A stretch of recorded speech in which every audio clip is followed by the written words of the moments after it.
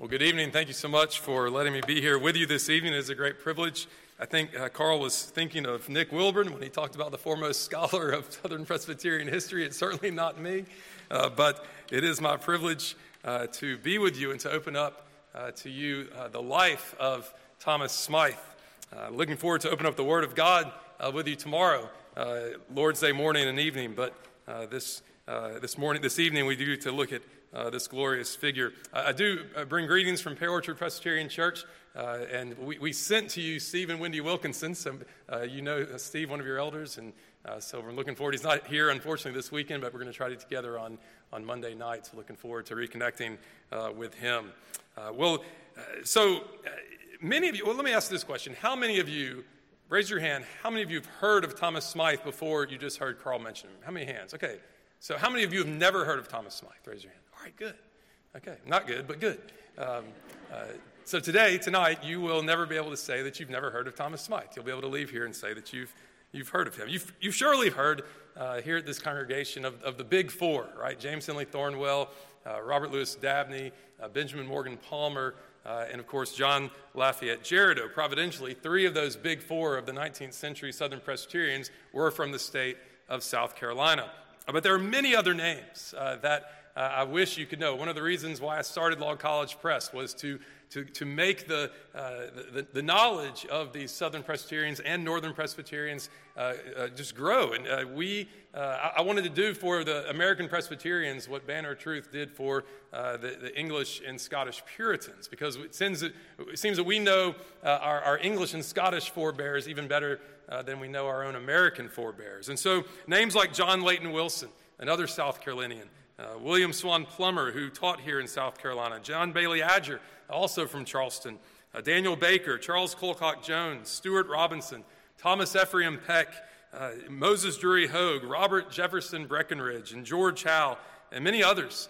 These are the names that are lesser known, and yet they are so important in our own history as American Presbyterians, and they have so much to offer. They wrote so many wonderful things. And so I hope that tonight, as we look at Thomas Smythe, a South Carolinian, a Charlestonian by way of Ireland and Princeton Seminary, you'll come away not only with a knowledge of him, but also hopefully a knowledge of God's Word. I see the outline that's here in your notes. I was telling Carl, I know that one page of manuscript in a sermon is 10 minutes. I have no idea how many pages of manuscripts is 10 minutes in a lecture. I don't get to do many lectures like this. So I doubt that will be on that outline, but hopefully we'll get at least to point 1 and point 3.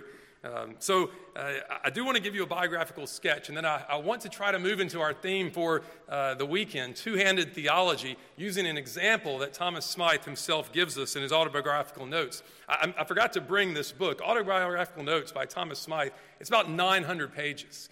And I must say, I've not read all 900, even in preparation for a biographical sketch. I came to this topic a little too late in the game to be able to read all 900. And yet, it's filled with his letters, filled with his own reflections, filled with reflections of others on Smythe and his life and his ministry. And so I commend it to you. You can find it on the Log College Press website for free under the Thomas Smythe page. So let's start with his early life. If you've ever enjoyed reading comic books or comic book movies, then surely you enjoy the origin stories, right, of these superheroes. And whenever we think about our Southern Presbyterian, American Presbyterian forefathers, each one of them has his own origin story. And it's as we get to know those origin stories that we really recognize that they were men, they were women just like us, right? And so here, as we think about Thomas Smythe, we see that his origin story is pretty fascinating in its detail. He was born in Belfast, Ireland, June 14th, 1808. He was the 8th of 12 children born to Samuel and Anne McGee Smythe. They had 6 girls and 6 boys, 8 of whom survived childhood, 6 boys and 2 of the girls. Thomas's dad was 30 and his mom was 21 when they married. And when Thomas was born, they were 45 and 36. Now, interestingly, Samuel changed his last name from S-M-Y-T-H to S-M-I-T-H because the Y was giving him trouble. I imagine, like Cangelosi, he was having to spell it a lot of times. And he said, look, let's just make this simple. We're going to change it to an I. So Thomas Smythe was known as Thomas Smith until 1837, when he changed it at a General Assembly because of another Thomas Smith who happened to be there. So to prevent confusion, he changed the name. So I asked Carl, I said, do South Carolinians pronounce S-M-Y-T-H as Smith? Right? Have I been saying it wrong all my life? He said, no, we call it Smythe. So we might be all wrong because it was Smith at some point, right? At least, but maybe the Irish pronounce Smith as Smythe. Who knows?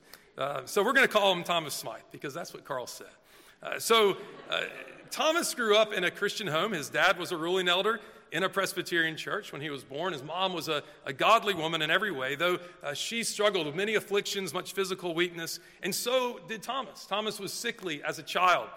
His father said this of him and to him, that there was no cure for Thomas but a plaster of earth, that is a Band-Aid of earth, that is a grave. Thomas writes, I was the weakling of the flock, so weakly as not to be expected to live. I was born during the time of my mother's failed health. My mother could not nurse me, and my wet nurse did not do me justice. I therefore grew up sickly and dwarfed, a feeble child and a delicate boy. And so because of his frail health, he spent a lot of time with his mom. He grew up, like his mother, to be a reader. He tells us that he loved to read fairy tales and ghost stories, and Robinson Crusoe was his favorite book growing up. He was always one of the smartest boys in his class. He attended a classical high school connected to Queen's College in Belfast. Through his first 17 years, his family was wealthy. His father was in a grocery and commission and tobacco manufacturing business. So he was a businessman. First 17 years of Thomas Smythe's life, he grows up in a very comfortable household, a very affluent household there in Belfast. But in 1825, everything changed. Thomas is 17 years old. His father is 62. And if you know much about the history of British Isles and Europe in the early 19th century, there were wars. And through those wars, many of the foreign businesses that Samuel had been doing business with, they failed. And eventually, that caught up with him. And so in 1825, he went bankrupt. And it appeared that Thomas was going to have to stop going to school, stop his studies, in order to help provide for the family. But his mother, when she recognized that this was about to happen, even a merchant came and said, look, Thomas, quit school and come and work with me. His mother said this to Thomas, Thomas, if you would rather pursue your studies and go on, I will work myself, if needful, to secure your necessary expense. And so, of course, as you can imagine, what an impact that had upon Thomas. But as we see from the history of his life, what an impact that choice that his mother made had on the kingdom of God, had on the church of the Lord Jesus Christ. So in 1827, he enters Belfast College, and it was during his sophomore year at the age of 20 when his religious impressions deepened. And he says that he found Christ and was found of Christ in peace.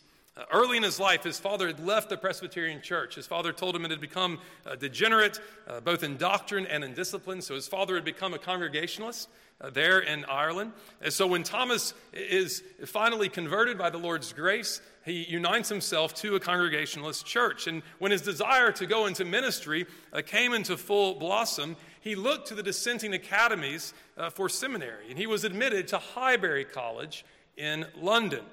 So how did an Irishman studying for the ministry in London end up in South Carolina? Well, I'm glad you asked.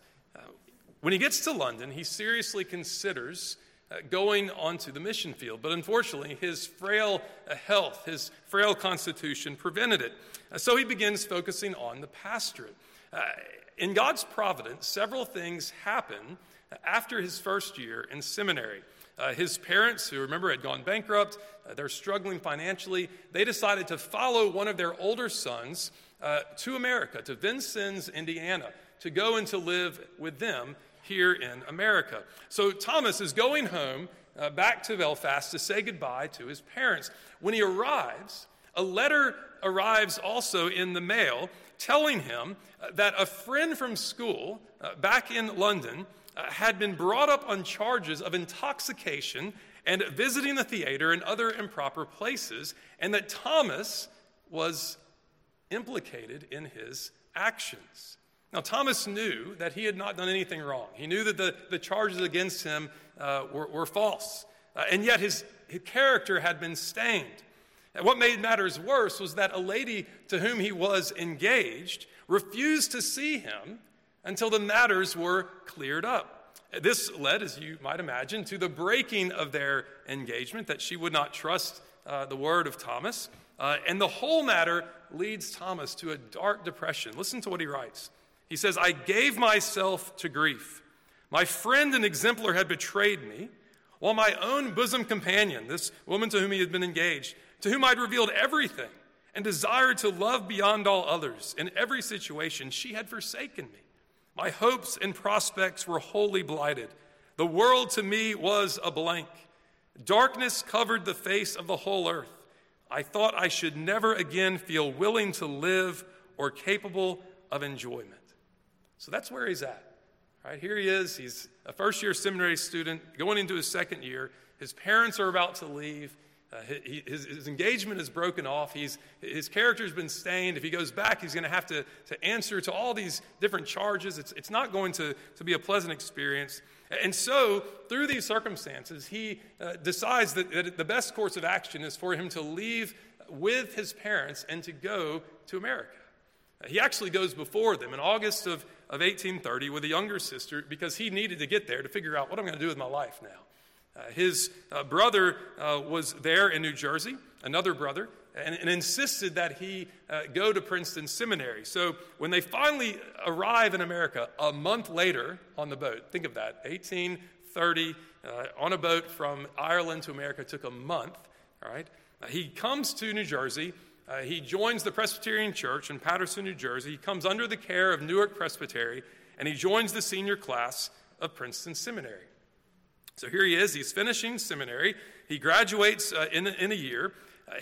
Some friends and he decide we're going to be evangelists down in Tallahassee, Florida. And so they are ordained as evangelists with a commission from the General Assembly's Board of Missions in October of 1831. But before they leave for Tallahassee, a letter arrives at Princeton Seminary from Second Presbyterian Church in Charleston, South Carolina. They are looking for a young man to supply their church. Well, Dr. Archibald Alexander and Dr. Samuel Miller, two leading lights in early American Presbyterian and certainly in Princeton Seminary, they agree that Thomas is the man for the job. And so Thomas gets on a boat. He sails for South Carolina. He arrives on November 12th, 1831. He's taken in by a man named James Adger. James Adger is also a fellow Irishman. He happens to be an incredibly wealthy man. By some reports, he was at this point the fourth wealthiest man in all of America. Right? He had a whole fleet of steamers, right, that would buy and sell goods. He was a merchant. He had connections at every large port. And he takes in Thomas into his own home when he arrives at Second Pres. It also turned out that James Adger, not only did he have wealth, not only did he have the Irish connection, but James Adger had a beautiful daughter, right? And so here's Thomas living in the Adger home, and he meets James Adger's daughter, Margaret. By April 1832, right? So he's gotten there November 1831. By April of 1832, he has become the stated supply of Second Presbyterian Church, and he has become engaged to Margaret. His brother-in-law, John Bailey Adger. How many of you have ever heard of John Bailey Adger before? Anybody's heard that name? Does anyone know anybody with the last name of Adger in South Carolina any longer? Wow. I don't know if that means there are no Adgers in South Carolina or they just haven't made their way to the upcountry yet. But John Bailey Adger, who becomes himself a leading Southern Presbyterian, he tells us in his book, My Life and Times, a wonderful biography or autobiography about South Carolina Presbyterianism and early Southern American Presbyterianism. He tells us that when Thomas asked Margaret to marry him, she was planning on being a missionary with John Bailey in Armenia. And so Margaret's response to Thomas when he asked her to marry him is, well, wait, I'm going to the mission field with my brother John Bailey. And Thomas says, well, that'll be no problem. I'll come with you.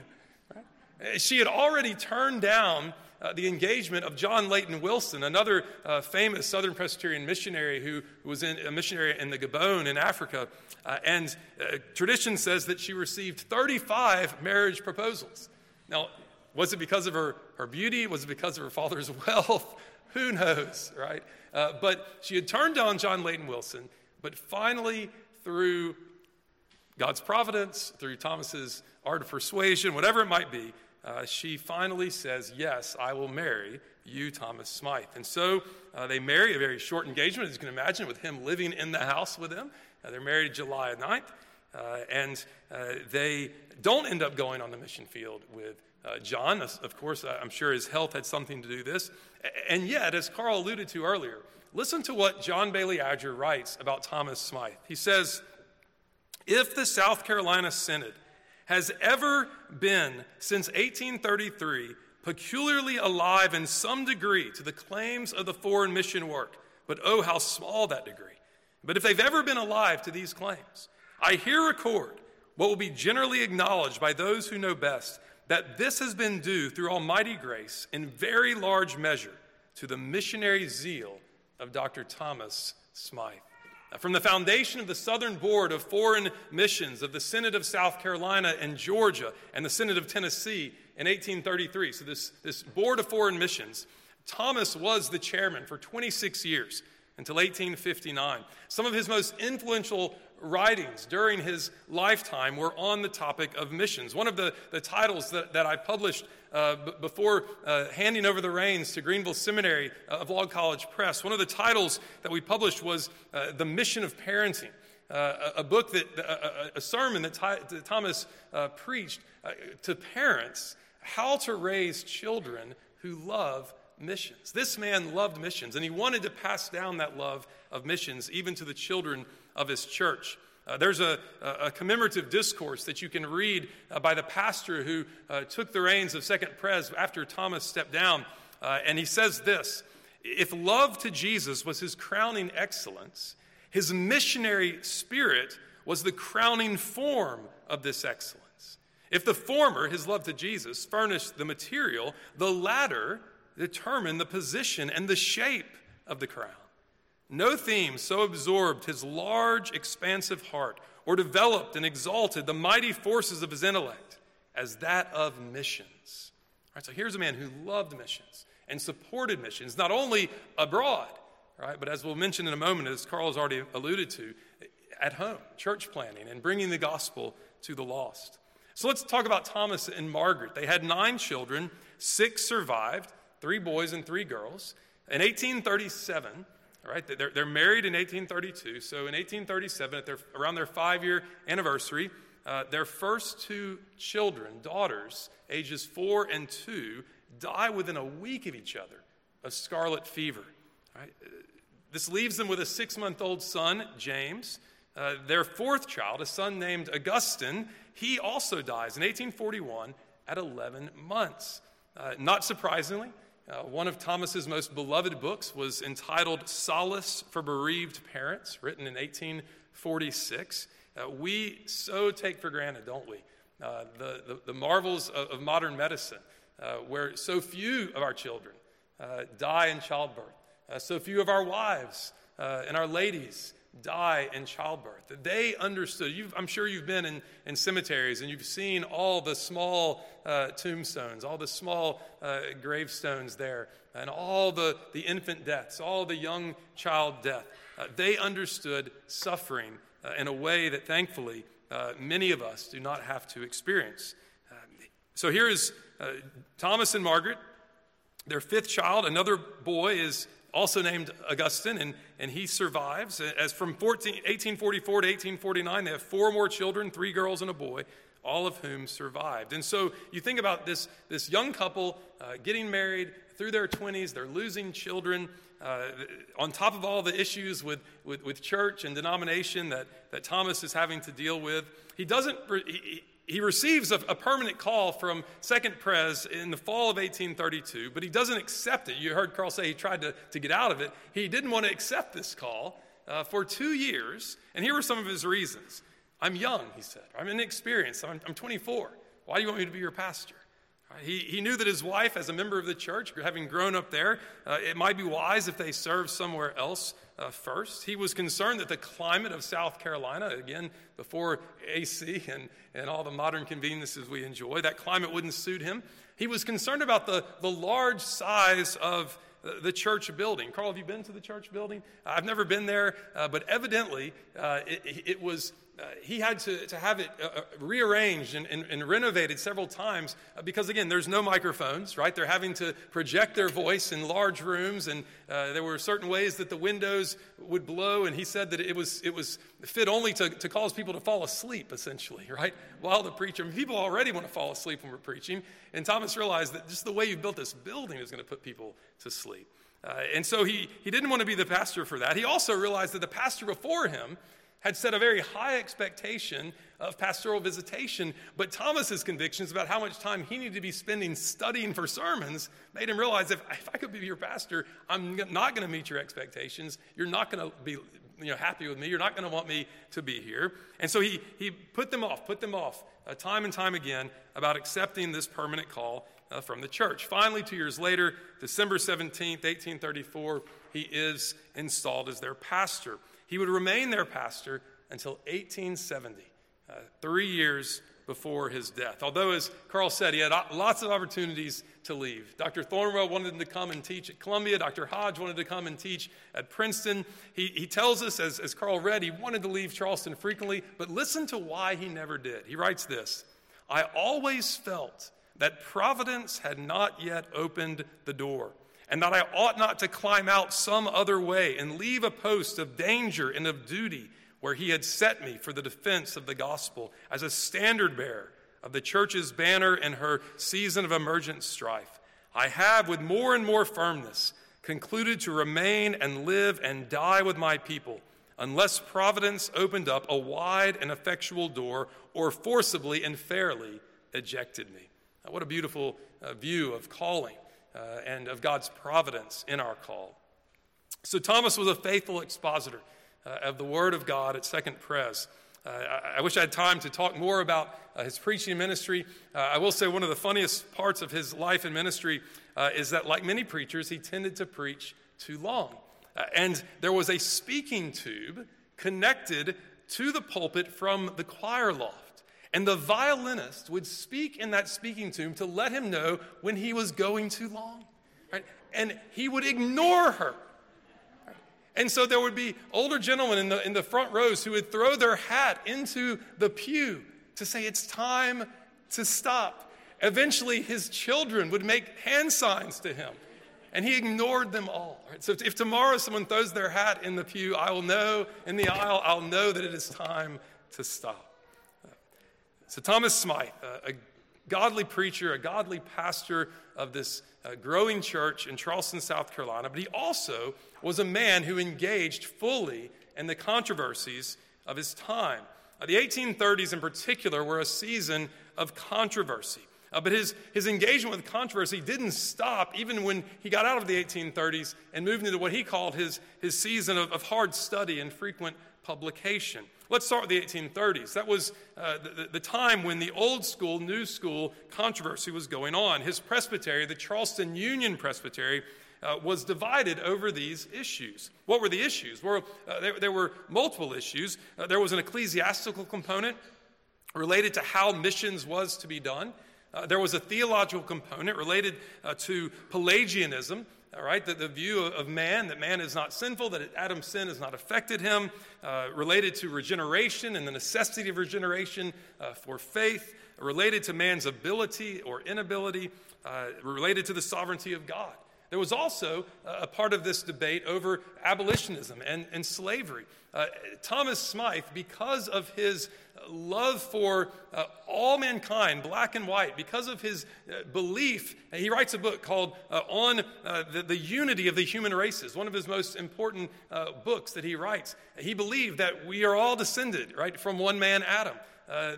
He wouldn't have put it this way maybe, but there is one human race, right? And so because of his views, even though he was a supporter of slavery, yet he had a high view of the humanity of the slave. And so he was considered in his day and age something of an abolitionist.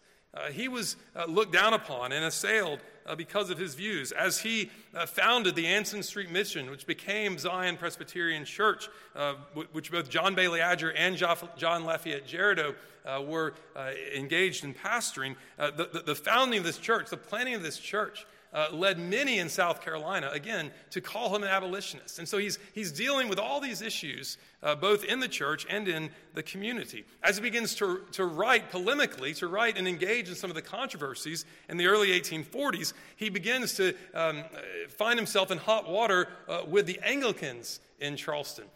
I'm not from South Carolina, but raise your hand, is Anglicanism still a large part of Charleston, South Carolina's life? I see some heads nodding. Right? Well, it was that way all the way back in the 1800s, right? And so he writes these books: Apostolical Succession, Presbytery and Not Prelacy, Ecclesiastical Republicanism. All of these writing against the Anglo-Catholic Oxford tracts of the 1840s or the 1830s, writing against the Anglicans there in Charleston. His family and his friends said, "Look, Thomas, you're very young. You're in your early 30s. It's not wise for you to engage with these leaders of the Anglican Church." And so he continued all the more. He said, "No, these are important things. We need to show how Presbyterianism is biblical. Right? We need to show you the whole of Charleston, right? Why we are Presbyterians, why we believe this is what is taught in God's Word." He also engaged in debate within the Presbyterian Church, intramural debate. Interestingly, he was on the opposite side of James Henley Thornwell and eventually his own brother-in-law, John Bailey Adger, over many issues: the call to the ministry, ruling elders, whether we should have committees or boards. He was more aligned with Charles Hodge and the Princeton men than he was with his own countrymen, the folks from his own state. There's a funny portion of a letter from John Bailey Adger to Thomas Smythe, written in 1860, in which Adger says this: "I'm reviewing your 2 articles on the eldership. I shall do it honestly and earnestly, but kindly, I hope, and in a way that cannot hurt your feelings, except as I may succeed in showing you to be in the wrong." Right? "By the way," he says, "there is a very striking similarity of thought and even expression in Dr. Hodge's last article, the one on Presbyterianism, and also in his speeches to the assembly, to some of your paragraphs. He appears to borrow from you very freely. Unfortunately, so far as I am able to judge, it is just where you yourself are wrong that he has adopted your ideas and your very words." Now, this is his brother-in-law writing to him. And I've often wondered, as I've thought about since that day back in 2001, hearing from Carl and learning and reading more, what was it like for Thomas Smythe to have in his own family men that he disagreed with? You go read volume 4 of James Henley Thornwell's collected writings, and you'll see in the appendix, right, you'll see Thomas Smythe's writings. Because the things that James Henley Thornwell wrote about were engaging with Thomas Smythe about the ruling elder, about boards and the way that missions should be conducted. What was it like for Smythe to be in South Carolina, to be in the Adger family, and know that everyone was against him, even in his own state? Fortunately, his granddaughter, Louisa Chevis Stoney, who compiled his autobiographical works, answers that question for us. And she writes this: "Dr. Smythe had been a lonely man in his life in the church in many ways. His brothers-in-law differed with him on some important points. The eldership discussion with Dr. Adger was just the beginning. Almost entirely cut off from his own brothers and sisters, the doctor felt his isolation keenly. And yet, in spite of this intramural disagreement, and when you read their writing, you think, how could they stand each other, right? How could they even talk to each other? I think there was something about the way they wrote much more freely, perhaps, than we do, with much more willingness to disagree vehemently with one another, and yet to still have a great respect for one another. He writes this about Thornwell in 1859. "His severely analytical mind carries him to positions and holds him there and makes him regardless of all consequences. But wherever his head is, his heart is right, and his charity warm. And though I've always differed with him on some points, though increasingly fewer," he says, "I've always loved him as a man, admired him as profound, able, and eloquent, and reverenced him as a Christian." He loved Thornwell even though they clearly disagreed about so many things. He loved him so much that he was the one who preached his installation sermon in 1860 as co-pastor of First Pres Columbia, 2 years before Thornwell died. And if you are studying for the ministry, if you are an elder of the church, if you are a Christian who loves this time period, I commend to you the installation sermon of Smythe to Thornwell and to his co-pastor there in First Pres Columbia. Thornwell himself says of Smythe that no one had a kinder heart and a more forgiving spirit. He was granted a doctorate of divinity degree in 1843 at the age of 35 by Princeton Seminary. He was, at this time, you had to have sort of 2 meetings of the board to be granted this degree. One where they put your name forth and nominate you, and then the second meeting they would vote on you. But that policy was unanimously suspended for Smythe. That was how wise, how smart, how intellectual an author and a thinker he was. One of the questions that comes up with Smythe is, why don't we know more about him? Why don't we have his writings reprinted? Some of you may know Barry Wall. He lives here in Greenville, and he's a wonderful historian of Presbyterianism. If you've never seen his website, Presbyterians of the Past, I commend that to you as well. And his argument is that the reason why Smythe's writings, his 10 volumes, do you have his writings? If you go into Carl's office, there are these 10 large volumes. And the reason why those volumes have not been reprinted is in part because in his will, rather than him publishing these volumes sort of for the market, right, for people to buy and to sell, he left money in his will only for publishing them and giving them to libraries, to colleges, to the poor. So they were never really out on the market. They never really were published for the masses. And therefore, they weren't sort of in the used book market, Barry Wall says. So that's a valid reason. The other reason why I think we don't know about Smythe and his writings as much is because he was on the losing side of so many of those intramural debates within American and Southern Presbyterianism. And so as Southern Presbyterians continued to move forward in their history, they didn't refer to Smythe's writings as much as they did to men like Thornwell and Dabney. And so Smythe becomes one that people just forget about, right? And one of the things that I've learned through my work with Log College Press is that I will be forgotten, right? You will be forgotten. People, your great-grandchildren may not even know your first name, right? And that's okay.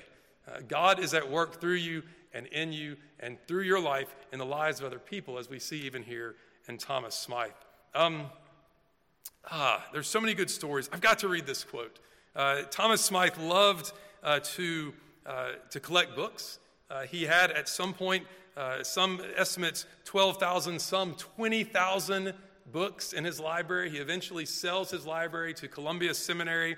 But as he was nearing 40, it was clearly a source of tension between him and his wife, Margaret. While he's on a trip to London, here's what she writes in a letter. Let me just ask, men, women, have you ever thought about like the books you buy or the things you buy? I mean, has that ever come up in your house? Like, why do you keep buying books? Right, fortunately, I'm married to a woman who loves to read. So that was one of the things that we never get upset. Oh, you bought a book. Okay, that's great. Like, that's not a problem. But listen to what Margaret says to Thomas in a letter.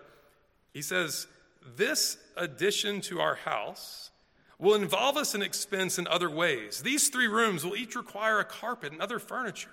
I must have another bedstead for the children and some articles for their room, which are essential and necessary. And then when we go to housekeeping, I don't see how we can avoid it. We must have more servants. If we bring Betsy and her 2 children home, we'll increase the size of our hominy pot. If we have so large a house, we will be expected to entertain more company. This you would like, so would I, if I had servants enough and money enough to buy all I need. I tell you all this now as a preface to a caution, not to involve yourself too deeply or inextricably in debt by the purchase of books and pictures. Of the last, with the maps, we have enough now to cover all the walls, even of the new rooms. And the books are already too numerous for comfort in the study and the library. Sam is now busy carrying a war of extermination against the moths there, which have become very numerous and destructive. But I would enter a protest not only against books and pictures, but all other things not necessary, and which can come under the charge of extravagance. Do be admonished and study to be economical." You got to love that. right? Just what a picture into their relationship. All these books. Why do we have more books? But Thomas had a large library because he felt it was a calling, not just for himself, but for the younger pastors around him, for those who did not have as much. He didn't buy all of his books himself with his own money. He had a very wealthy father-in-law who bought him a lot of books. And so he saw, I've been placed in a very strategic place to have a library that is not just for me, but for the men in our presbytery, and then eventually all the students who came to Columbia Seminary. Well, let's wrap up his life, and then I want to try to move finally, briefly, into the theme of our study. So Smythe, as we mentioned earlier, was always a frail man. His health was always an issue. He constantly bore the burden of physical pain. He writes this, "I have often thought I could write a natural history of pain. I've known her from childhood. We have walked arm in arm, dwelt in the same house, been fellow lodgers in the same body, occupants in the same bed."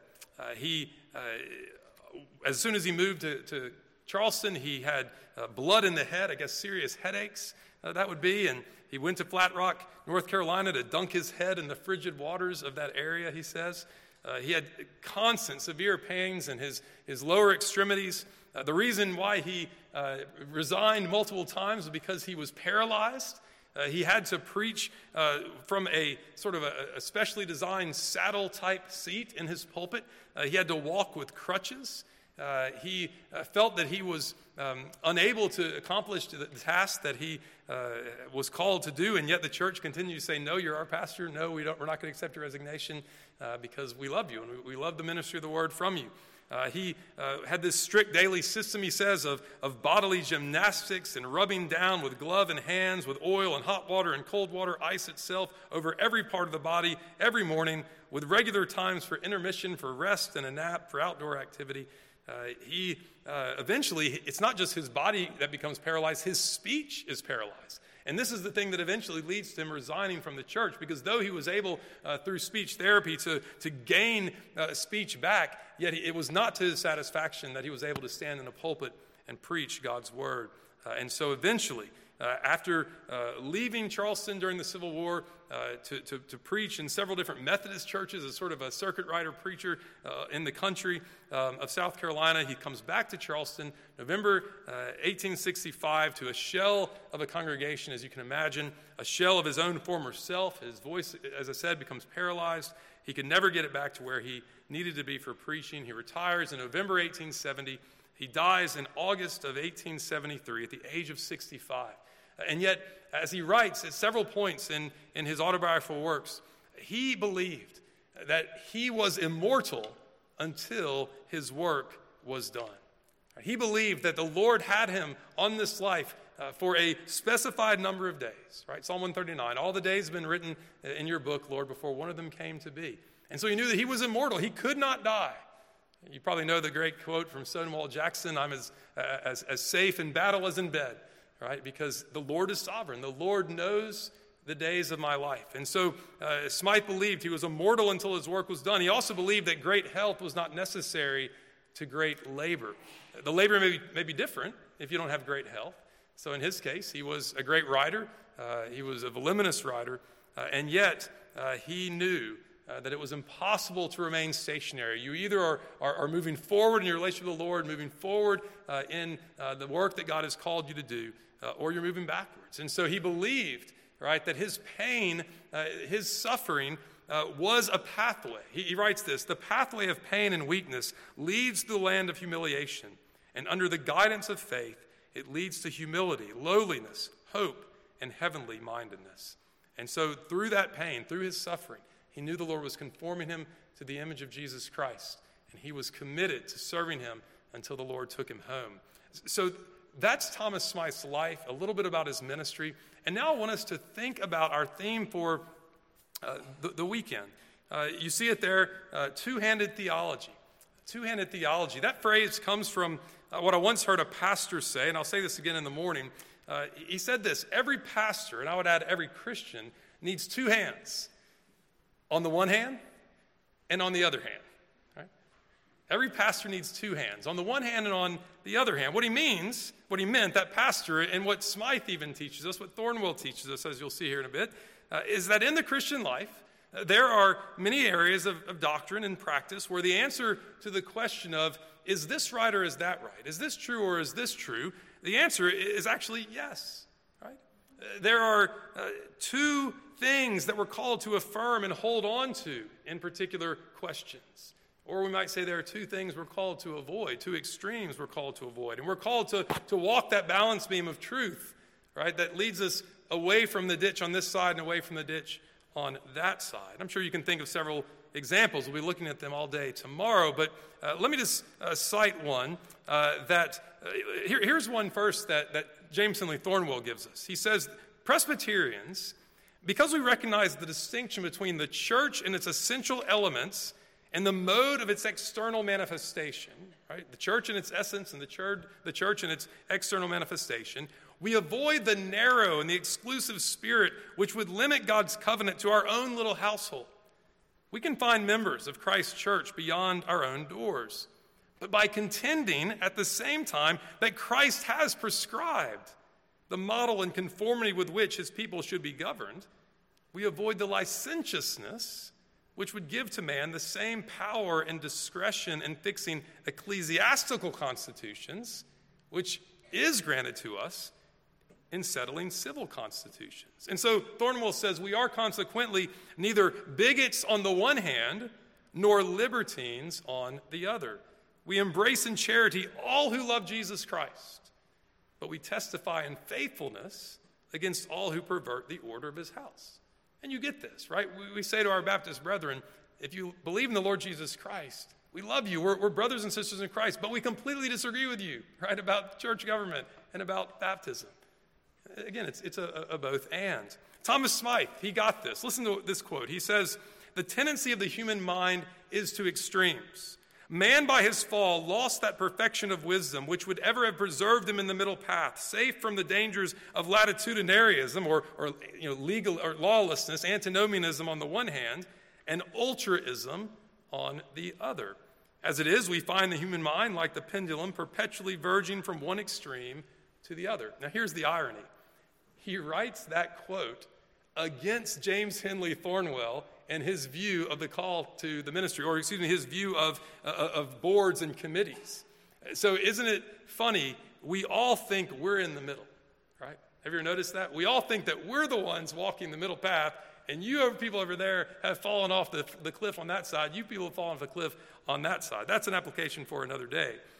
But I want you to see and hear, and both in Thornwell and in Smythe, they recognize that, hey, in the Christian life, oftentimes we are having to avoid the extreme over here and avoid the extreme over here. We're trying to walk this fine line of affirming, holding on with two hands to two different truths, right? That can also, or that can often, we can tend to go from one extreme to the other. And here, in our last few minutes, here is the thing that in my reading of Smythe stuck out to me, probably because I was thinking about this theme and topic already. The idea of ambition. Ambition. Again, if you look at Smythe's writings, you can see that he was an ambitious man. 10 large volumes of writing. Right? And yet he recognized that in his ambition, he didn't always walk that middle road. He didn't always walk the middle path. But think about your life, your ministry, your labor, both your vocation, your avocation, right? Your job and your calling in the church, your ministry, right? You have ambition, you have desire to accomplish things, right? You want to get something done. It may be something simple like, tackling the pile of laundry or the pile of papers on your desk. It may be something bigger and grander in your family and your church and your workplace and your Christian life and the world. Do you have ambition? Right? And yet ambition is a double-edged sword. Because, why? It can so easily become all about self-promotion, self-aggrandizement, self-glorification. So is the answer to just get rid of ambition altogether? Or is the answer, as Smythe would point us to approach ambition in a two-handed way? Smythe, I won't read them now, but he has some beautiful quotes that speak of the necessity of ambition. You won't get anything done, he says, Whether in the church or in your personal life, you will get nothing done without ambition. And when you know what you have the capability of doing, and you don't do it, right? There is a woe is me, and there is a humility that comes upon us when we realize that we have been gifted and called by God to do something, and therefore we need that ambition to enable us to do what God has called us to do. Right? Jesus says, from everyone who has been given much, much will be required. And so Smythe says, in order to do the things that God has gifted and called us to do, we need a holy ambition. We need a holy desire that enables us to work through pain, to work through suffering, to work through all the opposition that often comes upon us. And yet, with ambition comes a danger. Listen to how Smythe puts it. He says, there is in this matter of ambition two extremes. Right? First, of thinking more highly of ourselves than we ought, but also, on the other hand, not thinking as highly as we should of ourselves, as God's instruments, fitted and prepared by his divine skill for his own purposes. We can slothfully excuse ourselves from the heat and the burden of the day. It's far easier, he says, to wipe tears of humility from the eye of weeping laziness than it is to wipe the rolling sweat drops from the furrowed brow of fevered labor. The full knowledge of just what is our true capacity, our right course, is a matter too high for our understanding. We can't attain to it. God alone can reveal this unto us.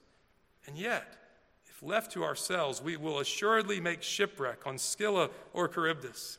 We will prostitute our talents to lust and laziness, or to the honor that comes from man. Do you hear what Smythe is saying?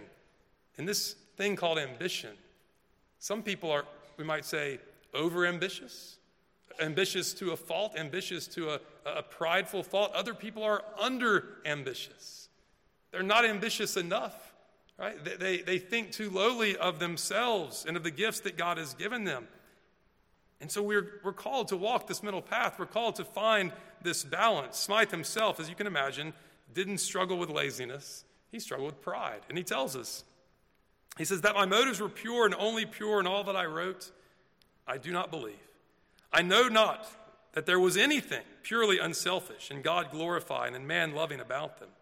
I know that I am naturally ambitious. From an early period, I had a desire to be distinguished, to be prominently and popularly useful and active.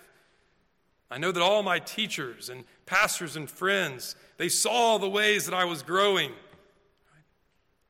And they've had these high expectations for me. He says, in all this, there was pride and self-seeking vanity.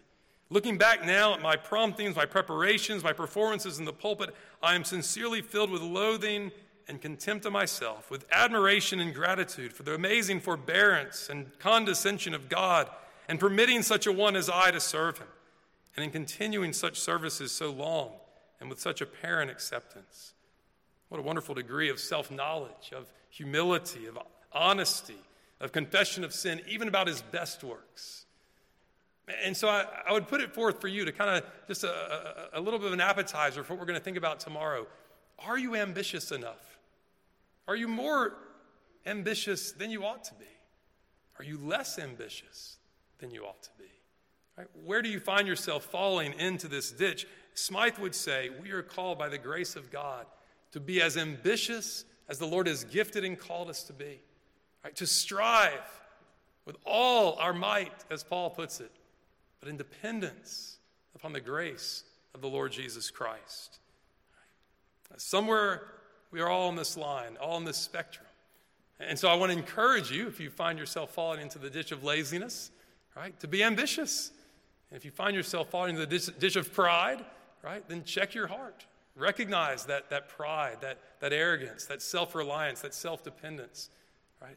But don't swing to the pendulum of not being ambitious, right? But swing to that pendulum back to the middle of saying, Lord, help me to be ambitious in a holy way, in a humble way, in an honest way. Well, I hope you can see there's much to learn from Smythe.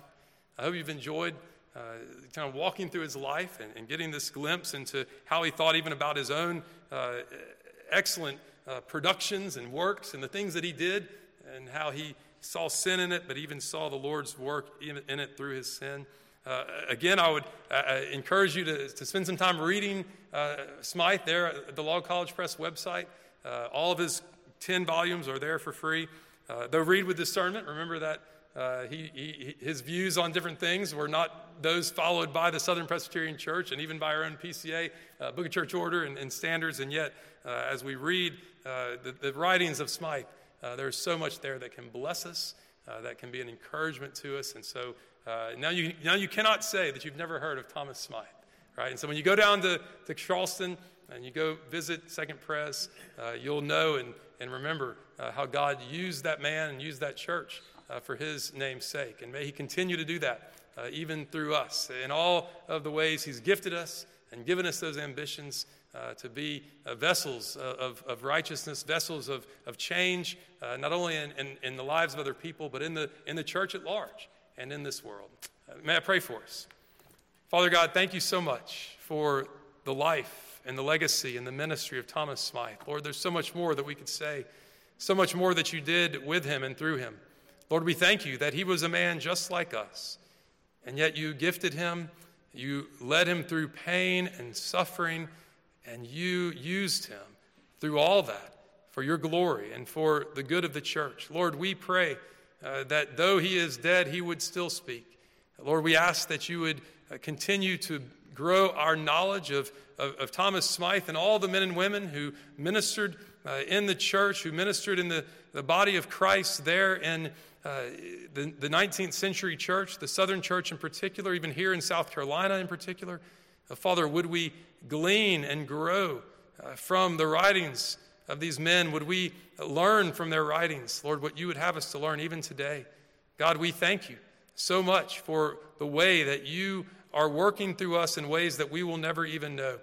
Lord, and if we are forgotten, we ask that there would be times down the road where maybe centuries later we would be remembered, like Smythe has been remembered even tonight, and that you would use our work, Father, for your name's sake, for your glory. Keep us, we pray, from the ditch of pride, from the ditch of passivity and laziness.